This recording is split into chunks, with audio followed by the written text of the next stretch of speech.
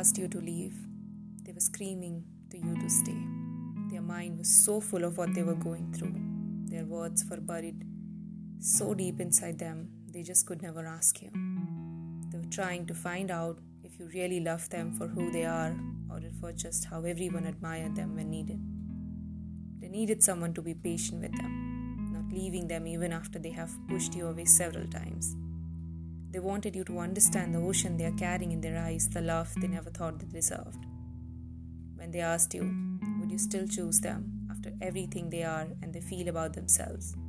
They needed you to assure through your actions, because they have been lied multiple times and they don't believe on their own instincts now.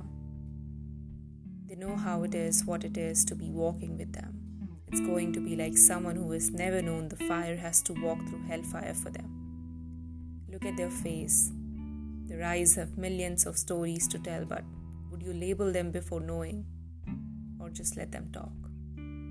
Don't tell them you stood by them through storms and fires they already know.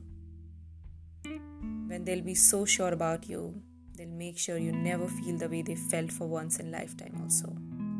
But would you be patient with them or leave them seenzoned? Because they are too loud to understand, too difficult to love, keep complaining and doubting your love for them? Or would you try for once simply to understand them?